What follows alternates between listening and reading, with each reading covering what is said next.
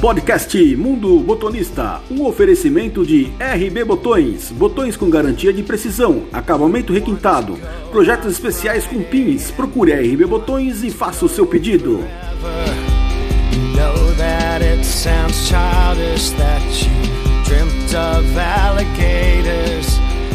Saudações, amigos do Mundo Botonista, eu, Marcelo Loiacono, estou nessa quarta-feira, 26 de agosto, para mais um podcast Mundo Botonista. Quero agradecer primeiramente a você que acompanha os nossos conteúdos em nossas várias plataformas. Lá no nosso portal mundobotonista.com.br, nosso canal no YouTube Mundo Botonista Oficial, você também que nos segue em nossas redes sociais, Facebook, Twitter e Instagram, além de prestigiar aqui nosso podcast com a sua audiência, toda quarta-feira no Castbox, disponível agora também através do serviço de streaming Spotify e Deezer. Salve, salve, rapaziada! Estamos aqui para mais uma quarta-feira de podcast. Comente, compartilhe, curta, envie para um amigo e ajuste aí o volume do seu som para que você não perca nenhum detalhe do bate-papo de hoje. E rapaziada, hoje vamos conversar com Joaquim Sávio Menezes Batista da Costa, que tem 52 anos de idade, é um pernambucano que vive em Maceió, no Alagoas, tem como profissão a medicina e é casado com Viviane Diomena Souza Costa. E tem 2 filhos, o João Vitor e a Marina. O Joaquim ainda gosta de cozinhar e tocar violão. E também foi presidente da 12 Toques da Federação Alagoana de Futebol de Mesa. Bom, vamos ao bate-papo de hoje. Bom dia, Joaquim. É uma grande satisfação em tê-lo aqui no podcast Mundo Botonista. Seja muito bem-vindo.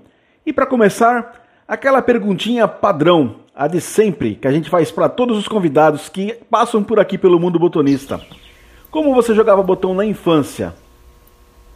Marcelo, eu gostaria de agradecer a oportunidade de trazer aqui para o Mundo Botonista informações sobre o futebol de mesa alagoano, sobre o Joaquim, e agradecer também a presença do Mundo Botonista no contexto atual, que faz uma revolução dentro do futebol de mesa brasileiro.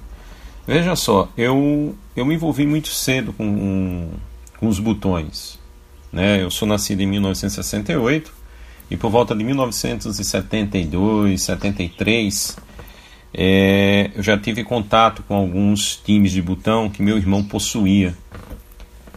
Ele tinha 2 times de capa de relógio, um da Seleção Brasileira de 1970 e outro do Corinthians, e aquela imagem, ou aquelas imagens daqueles botões, tatuaram a minha mente, né? A fotografia dos jogadores Rivelino, Aladim, Carlos Alberto Torres. E o gosto pelo futebol de mesa realmente veio aflorar já em 1978, ou seja, mais ou menos uns 5, 6 anos depois, quando eu ganhei 2 times de botão, um Flamengo e um Fluminense de Galalite. Então eu comecei a arriscar, a dar as primeiras palhetadas numa mesa de fórmica que tinha na minha casa. Meu irmão marcou a mesa com o lápis grafite, e aí eu comecei a arriscar a jogar algumas partidas. Anos na frente, em 1980 mais ou menos, a minha família precisou fazer uma mudança de um bairro para outro, e na chegada desse novo bairro, Mangabeiras, aqui em Maceió, eu tive o prazer de conhecer os meus amigos de infância, que perpetuam até hoje essa amizade. E foi aí que a gente começou a realizar os primeiros campeonatos de futebol de mesa em campos de estrelão ou campos de madeira. Por exemplo, eu tinha um campo que meu irmão fez com a tampa de uma caixa grande de madeira, e em cima desse campo aí a gente passava horas e horas se divertindo.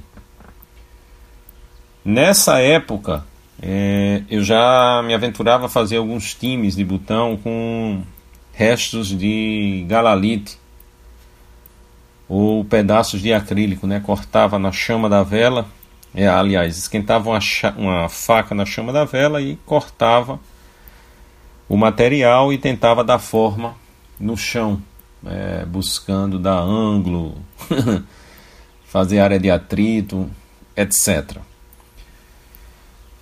Mais ou menos de 1986, de mais ou menos de 1982, 83 até 1995 houve aquele ato, né, no futebol de mesa, porque eu tinha outros afazeres, né? Tinha as obrigações do estudo, novas buscas por prazer, a testosterona lá em cima, então a gente tende a diminuir o ímpeto pelo futebol de mesa, a necessidade de jogar botão. Eu voltei a jogar futebol de mesa já quando tinha regressado da residência médica para Maceió. Eu tinha ainda meu campo de botão, aí já era um estrelão, e eu voltei a jogar com o meu sobrinho, levando os meus botões que faziam parte da minha vida desde a infância. Então é mais ou menos assim o meu início no futebol de mesa. E Joaquim, como um pernambucano, foi conhecer e jogar futebol de mesa federado em Alagoas. Na realidade, Marcelo, o meu nascimento no Recife foi devido às circunstâncias da saúde do estado de Alagoas em 1968. Devido à precariedade, minha mãe precisou ir ao Recife,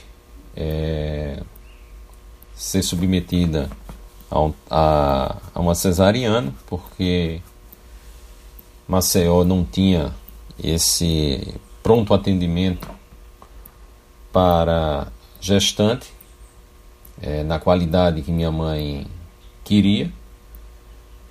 E aí eu sou natural de Pernambuco, natural do Recife, com muito orgulho, não deixo de frisar isso. Agora, a minha vida toda, do ponto de vista social, econômico, educacional e dentro do futebol de mesa, foi realizada aqui em Alagoas.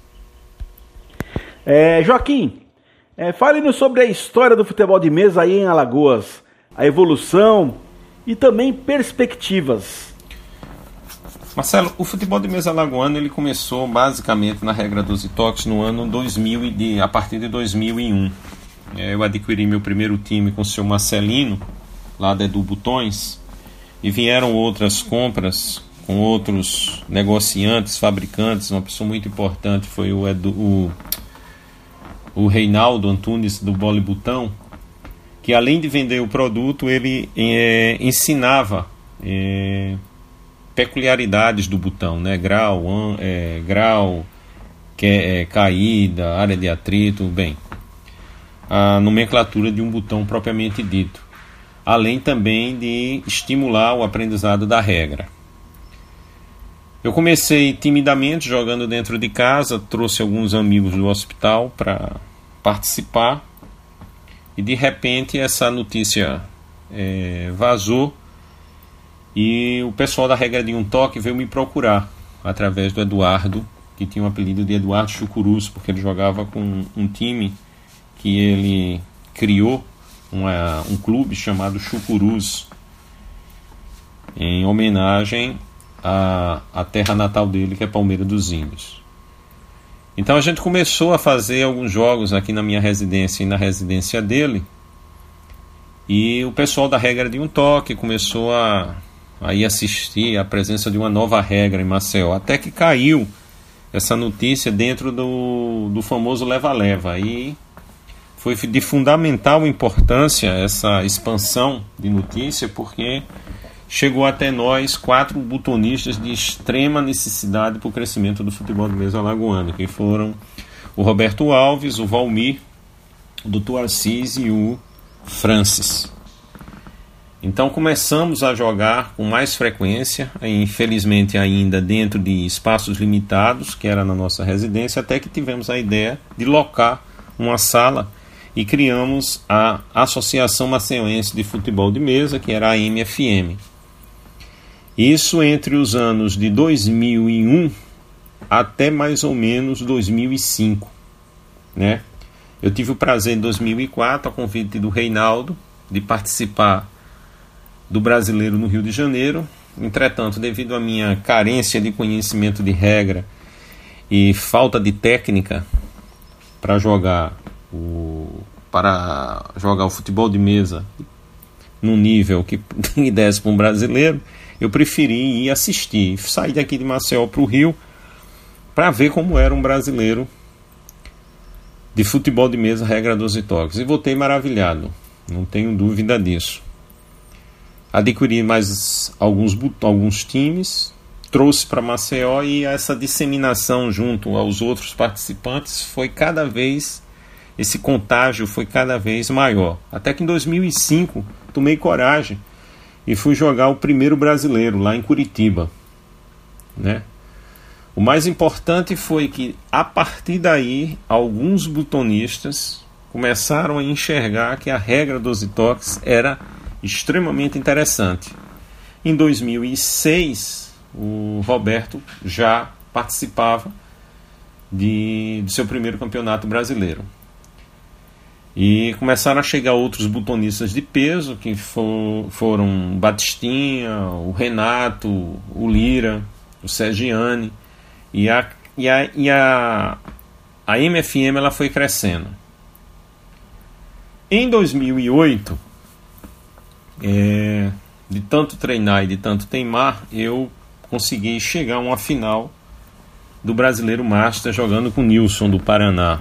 E aquilo foi um ponto extremamente relevante para o nosso aprendizado, para enxergar que nós tínhamos condição de competir com os butonistas de outros estados, né? Podíamos então expandir as nossas ações além fronteiras, né?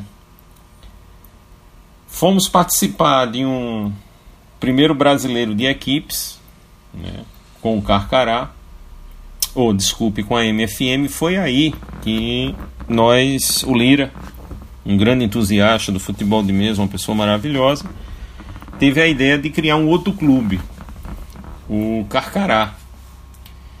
Bem, com a criação do Carcará houve uma má interpretação dos butonistas da MFM e houve a necessidade da cisão. Então a MFM foi para um lado, o Carcará foi para o outro, criou-se um clima até tenso, né? Mas o Carcará conseguiu sobreviver pelo nível de organização que tinha, tanto financeira como social, e a MFM, infelizmente, ela trilhou outro caminho. Alguns butonistas que jogavam na MFM pelo amor ao futebol de mesa se filiaram ao nosso time, ao nosso clube, e aí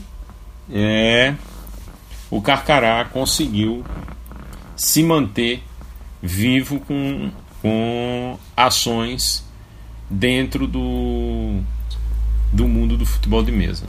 De 2009, com a criação do Carcará, até 2020, os dias atuais, nós tivemos o ingresso de butonistas que nos ajudam muito, tanto pela qualidade técnica quanto pelo perfil social. Carlson, Carlos Henrique, né? Mais recentemente o Vécio, o Celson, o Seton, que tem nos ajudado a manter a chama acesa e fazer com que a regra 12 toques ela tenha mais força dentro do cenário alagoano. Entretanto, existe a preocupação dentro do Carcará da sobrevivência do esporte. Paralelo a esse tempo de 2009 até os dias de hoje, apareceram outros clubes, né? O Asa de Arapiraca e o Zumbi de União dos Palmares. E aí também essas pessoas dentro do contexto Alagoas, elas também se tornam importantes. O Sergiane tentando disseminar o futebol de mesa em União, e o pessoal de Arapiraca tentando fazer com que uma agremiação como o ASA dê uma oportunidade de reconhecer o futebol de mesa como um esporte.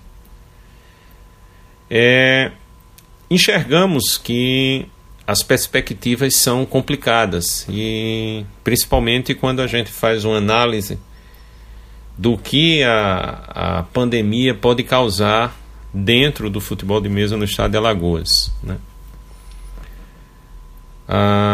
Você conseguir novos adeptos é realmente um trabalho às vezes hercúleo, porque existe a limitação econômica. Nós alugamos uma sala, então é gasto do próprio bolso, né? E pós-pandemia a gente não sabe como economicamente a situação do Estado ficará, a situação individual de cada butonista. Existe a falta de tempo, porque a gente precisa sobreviver, precisa do nosso trabalho, precisa manter um nível de assistência social na nossa família.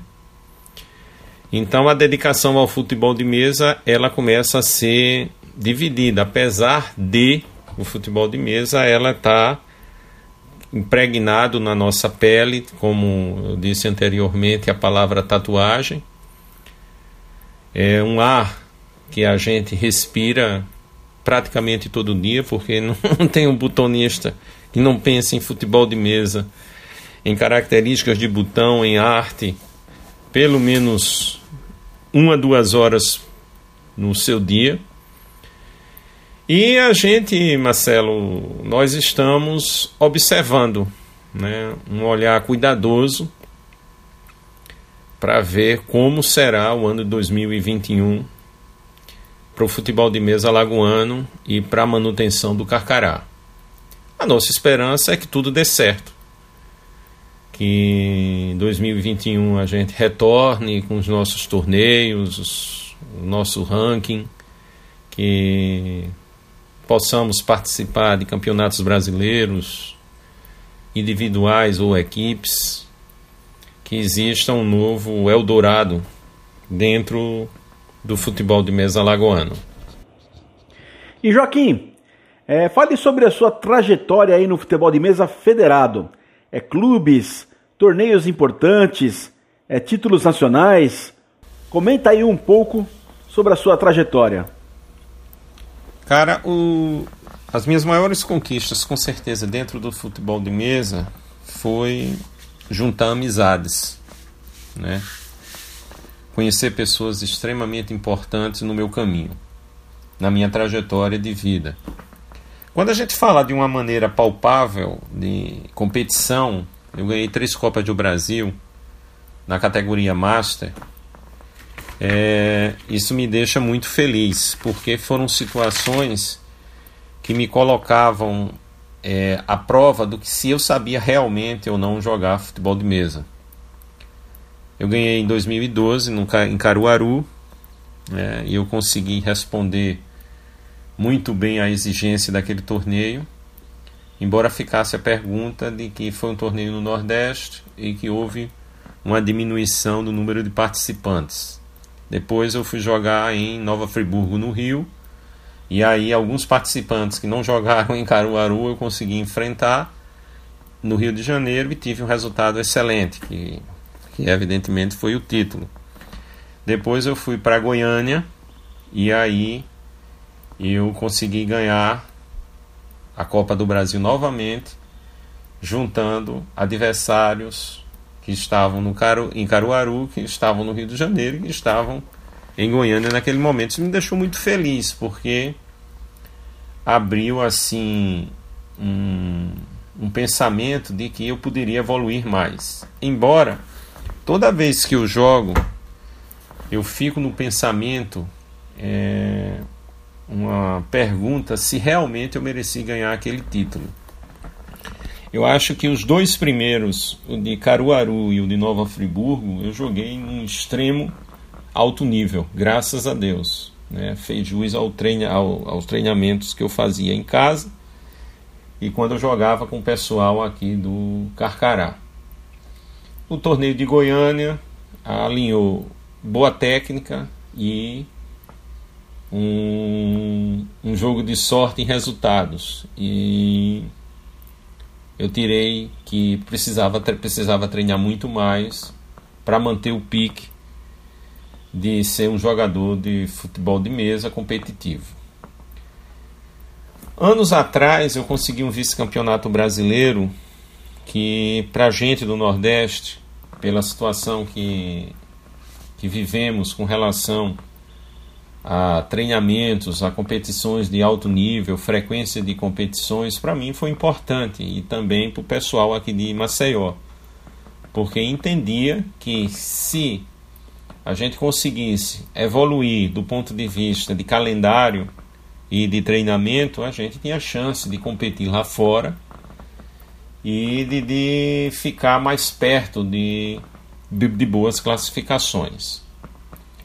Mas, assim, Marcelo, o futebol de mesa, para mim, ele evidentemente tem o lado competitivo, mas as grandes vitórias, bicho, o que eu vejo é você conseguir sociabilizar, conversar, brincar, rir, fazer amizades, conhecer novos fabricantes, fixar amizades ou fazer com que elas sejam prósperas por vários anos dentro do futebol de mesa e dentro do seu contexto social, do seu dia a dia.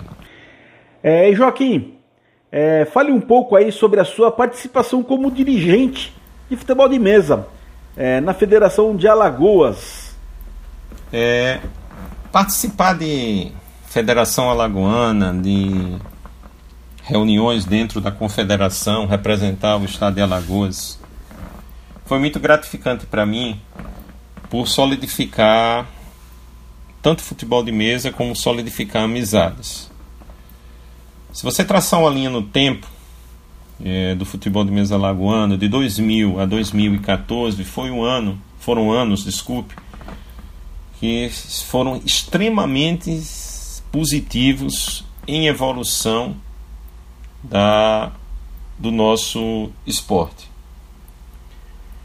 Basta ver que conseguimos, junto à Federação de Pernambuco, eu vou falar de um modo mais categórico, cara, junto a Caruaru, a crescer tecnicamente dentro do futebol de mesa. Eu tenho quase certeza que o Éder pensa assim, porque foi com o pessoal de Caruaru, e aí veio Gravatá, depois Recife, que o futebol de mesa alagoano ele expandiu em conhecimento, porque a gente jogava, fazia um intercâmbio com eles, e era troca de informação e de experiência, de aprendizado.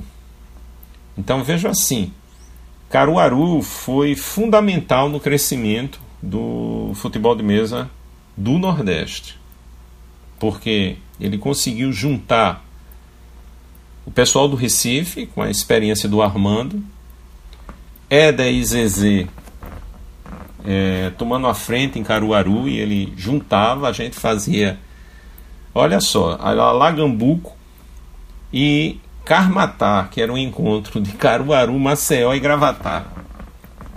Então foram anos de ouro para o futebol de mesa alagoano, e eu acredito que pernambucano, porque conseguimos evoluir rapidamente. E foi um polo forte Caruaru no quesito evolução do futebol de mesa do Nordeste. Próximo a essas duas instâncias de futebol de mesa, vamos dizer assim, chegaram os cearenses com o Carlos Cláudio, o Clerton, e depois o Manuel. E aí foram foi encorpando o futebol de mesa a nível nordestino. Tínhamos o Piauí com Regis, mas parece-me que sofreram problemas sociais entre os botonistas, clubes da região. Não tenho como falar com propriedade, porque eu não acompanhei de perto os problemas internos do Piauí, mas mesmo assim eles participaram dos primeiros nordestões que a gente fazia. Então eu vejo que a Federação Alagoana, ela cresceu e muito com a união com Pernambuco, Ceará e o Piauí. Foram peças fundamentais na sobrevivência do nosso futebol de mesa. Eu, do ponto de vista individual, cara, eu não tenho como deixar de falar do Moisés Pena, do Armandinho, que foram eles que praticamente, principalmente o Moisés Pena, que me ensinou a jogar futebol de mesa. E aí eu extrapolo eu cruzo as fronteiras e vou agradecer ao Mura, em Pernambuco. Perdão, o erro geográfico aí grave. Cruzo fronteiras e vou agradecer ao Mura, em São Paulo, que me acolheu no Maria Zélia para me ensinar a jogar futebol de mesa. Não é? Extremamente importante a presença desses personagens no meu crescimento individual. Porque quando a gente fala em crescimento coletivo, aí Fará, Reinaldo no Rio, Fará em São Paulo, Luiz Carlos no Paraná, Carlos Cláudio em Fortaleza, porque toda vez que eu viajava para uma cidade dessa, ou um estado desse, eu levava meus times de botão na tentativa de jogar e aprender cada dia mais. Fundamental. E isso eu trazia para Maceió. Era uma fonte, como a abelha faz, uma polinização direta e frequente de conhecimento entre o Sudeste, Sul, Nordeste. Rapaz, era uma maravilha. Foi um tempo extremamente importante no meu crescimento como botonista e no crescimento da Federação Alagoana, porque ela conseguiu enxergar que ela poderia ir mais longe, ir mais adiante, buscar novos conhecimentos. Aí veio Goiás com Valdomiro, Santa Catarina, Melo, o Jura, o Osvaldo, começaram também a disseminar o futebol de mesa. Então a gente se dava gosto, na época, a gente vê o crescimento. Quando a gente pensa hoje no crescimento do futebol de mesa alagoano, a gente ficou um pouco, vamos dizer assim, estagnado. A gente vê que algumas federações conseguiram crescer. Eu chamo muita atenção para o crescimento da Federação Pernambucana e da Federação Cearense, o Rafael com o Manuel Moura, e parece-me que houve o retorno aí do Clerton ao Ceará. Pelo que eu entendi na live, eu ainda não consegui me comunicar com eles, mas está alavancando, está criando um novo polo, com mais força ainda no futebol nordestino. O Carlos Cláudio faz aquele papel importante de disseminador, do mensageiro da boa nova do futebol de mesa cearense. O Carlos Cláudio é um grande amigo meu, uma pessoa que eu considero muito, porque no início também ele me abrigou quando eu ia para Fortaleza, junto com o Clerton, lá na salinha perto do shopping, tinha uma quadra de tênis, em que eu ia, levava meus botões para a gente tentar, eu tentar aprender a jogar futebol de mesa. E ele desapareceu um tempo.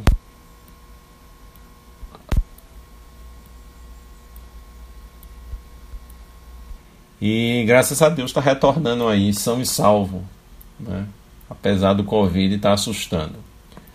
Então, assim, do ponto de vista de federação, eu fico muito, muito grato ao que eu passei lá dentro, por conhecer pessoas tão importantes na evolução do nosso futebol de mesa. E eu volto a frisar a importância de Caruaru, né, na expansão do futebol de mesa alagoano e nordestino. Aqui em Alagoas, a gente não pode deixar de frisar a importância que tem o Roberto Alves e o Renato na feitura, na consistência da base do futebol de mesa alagoano, né? Em carregar o Carcará, às vezes nas costas, como carregamos Campos, para que ele se mantenha vivo nesse cenário. E aí está chegando o Vécio, né? O Renato precisou se afastar e o Vécio está assumindo o posto, auxiliado por novas mentes que aparecem dentro do Carcará, que apareceram, né, dentro do Carcará, como o Seton e o Celso.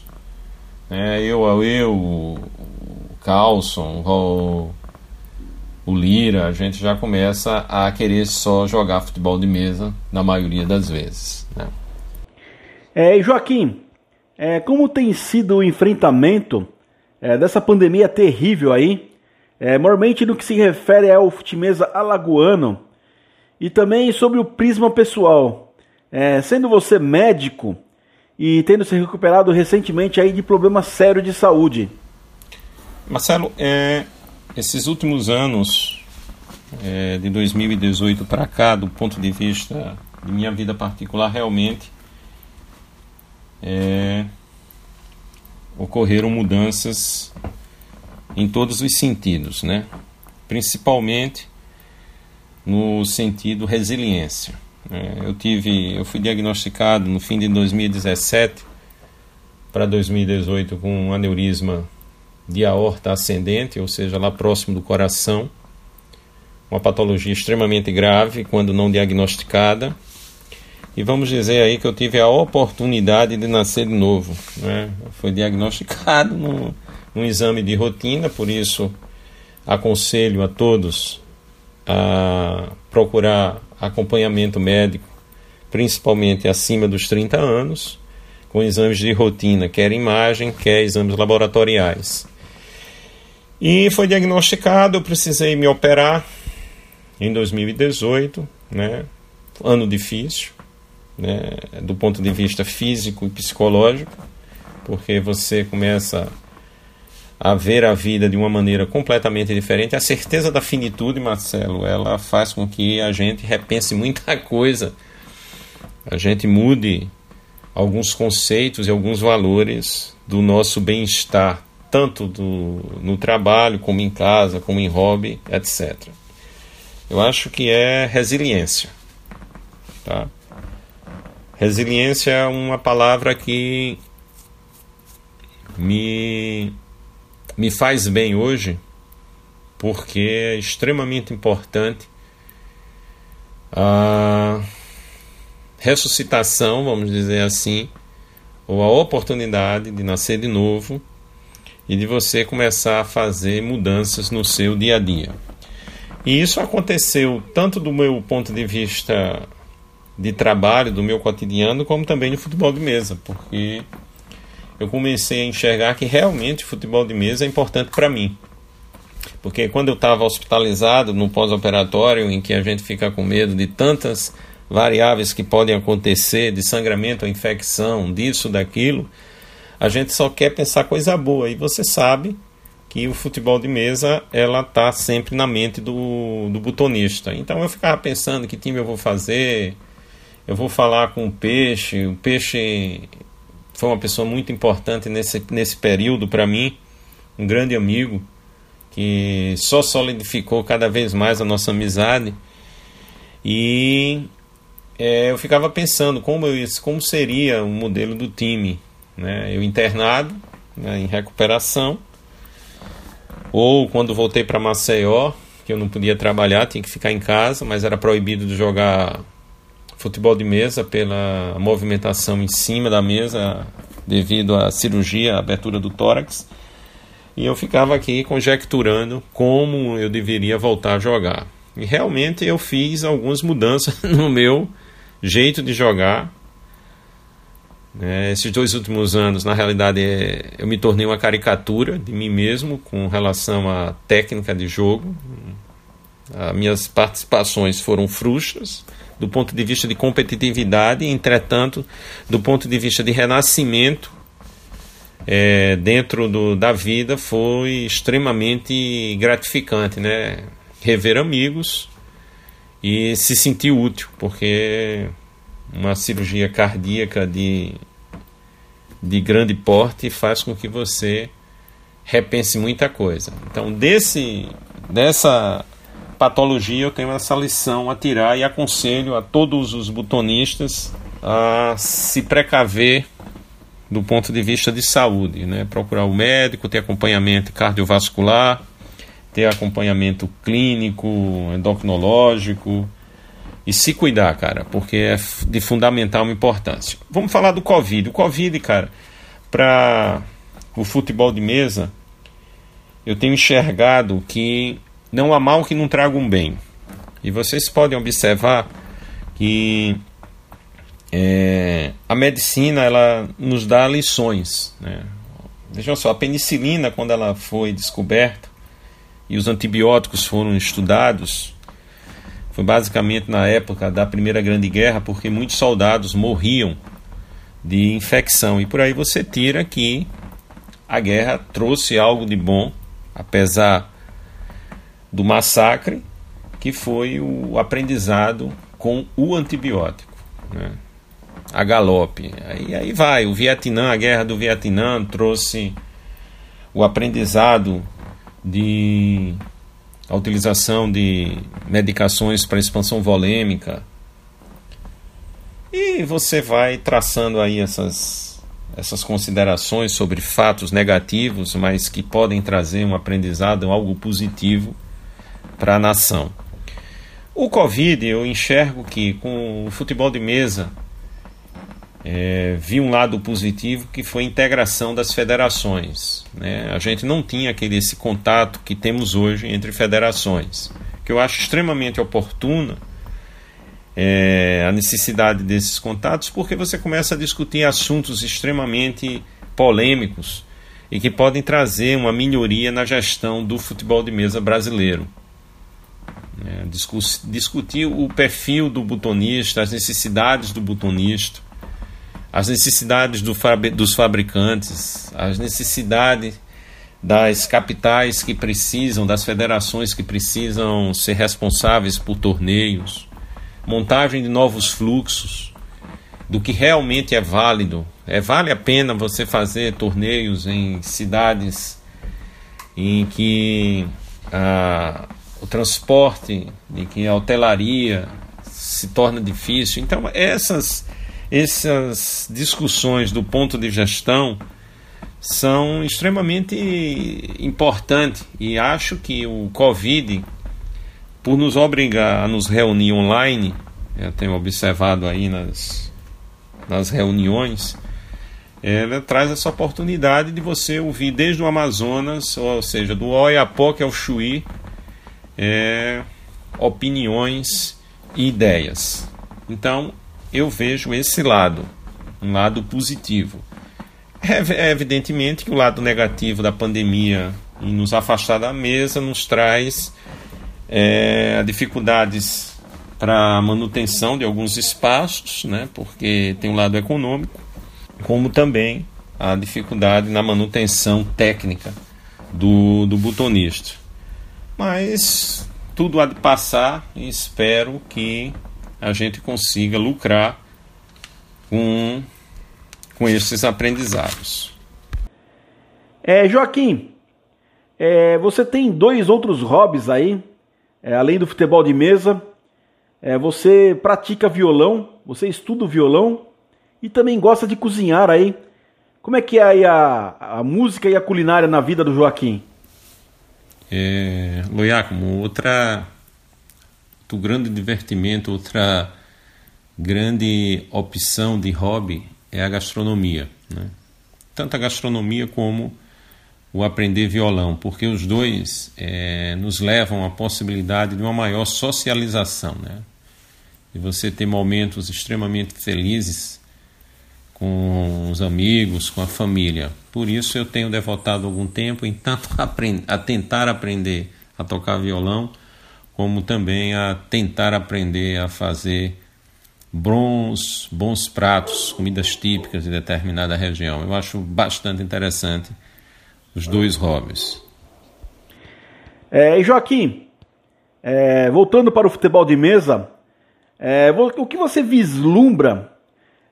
Você vislumbra aí um futuro bom para o esporte, para o futebol de mesa?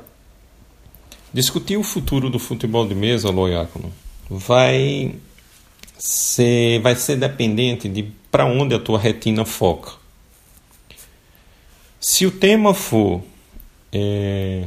manutenção com novos botonistas, fazer a criança se interessar pelo futebol de mesa, eu acredito que alguns passos já estão sendo dados. Eu observo no grupo que eu participo, do WhatsApp, do Feirão Futemesa, que existem algumas campanhas aí no Ceará, em Pernambuco, em São Paulo, se eu não me engano, em Goiás, eu não tenho certeza, mas já existe alguma produtividade levando a criança para brincar sobre a mesa, tá? Quando o teu foco é outro, por exemplo, equipamentos para que o botonista exercite o seu hobby, exercite o seu prazer no dia a dia e nos campeonatos, aí a gente já começa a ficar um pouco preocupado quando o tema é bola, né?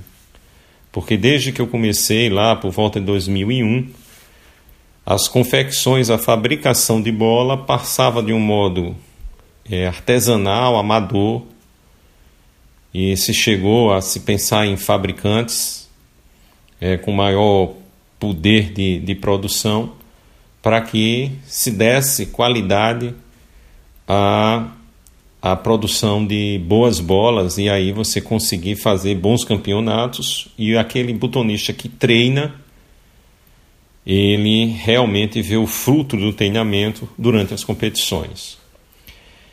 É um assunto extremamente delicado, porque eu confesso a você que eu não entendo como é esse processo de escolha de fabricante. O que eu sei até hoje, eu posso estar enganado, e aí alguém deve me passar um WhatsApp futuramente, é que nós estamos com sérios problemas de produção de bola e de entrega de bola e de qualidade de bola. E eu fico aterrorizado com isso, porque eu vejo dentro do grupo que eu participo ali, o Feirão Futemesa, e já houve até uma pergunta de um botonista, porque é que todo mundo só falava em vender botão e ninguém se falava em vender e produzir bolas. E é polêmico, porque a qualidade está cada dia pior, né? A não ser que houve uma transformação nessas últimas horas na produção, na liberação das bolas, embora alguém pode dizer que é a pandemia, né? A liberação para venda, a entrega.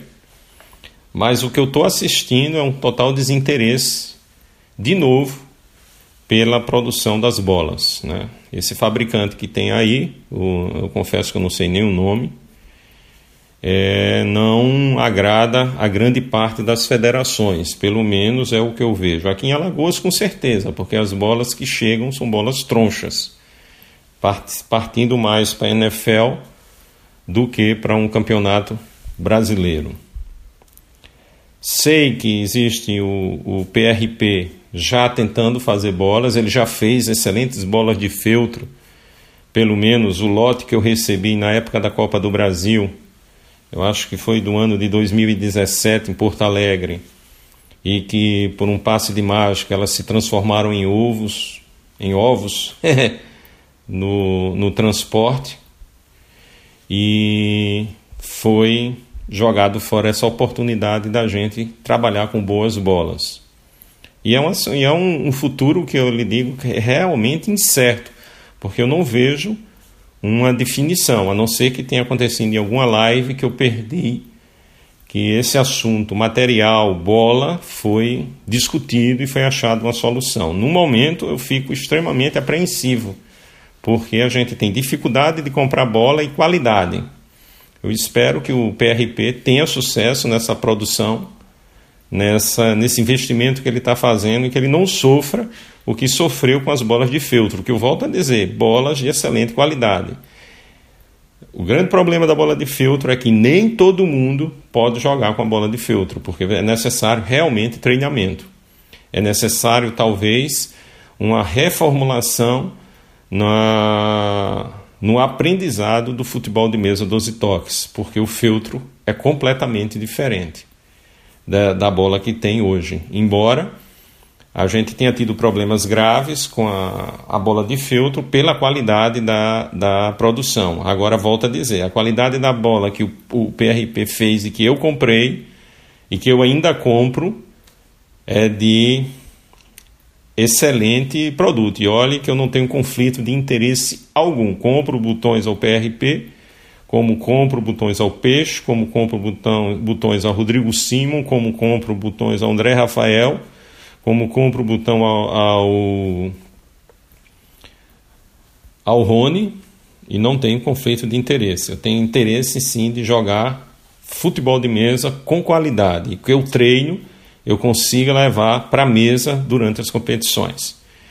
Quando você muda também o tema para a organização de eventos nacionais, também merece discussão, porque isso já vem desde Socorro, quando eu participei da primeira representatividade da Federação Alagoana, em reuniões que aconteciam, capitaneadas pelo Reinaldo, para que as federações elas pudessem falar sobre as possibilidades de organização de brasileiros, Copa do Brasil, etc. Na época era mais brasileiro.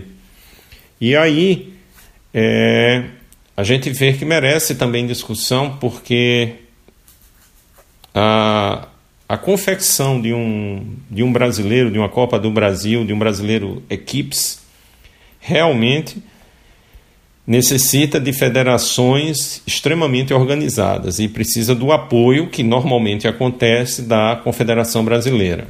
Eu acho que uma pessoa que pode ajudar muito nesse assunto é o Éder. O Éder, para mim, é um exemplo de organização e de organizador de eventos, tá? Além eu não vou falar de qualidade técnica de butonista dele, para não haver um conflito aí de informação. O Éder organizando os eventos, ele é simplesmente sensacional no ponto de vista de visão. Então não se tem o que discutir. Então você vê que discutir o futuro do futebol de mesa, ele faz com que a gestão seja vista de outra maneira. E vejo que o Covid, como já falei lá no início, ele nos permitiu que as federações elas conseguissem debater alguns assuntos através do modo online. E é a nossa esperança para que as confederações,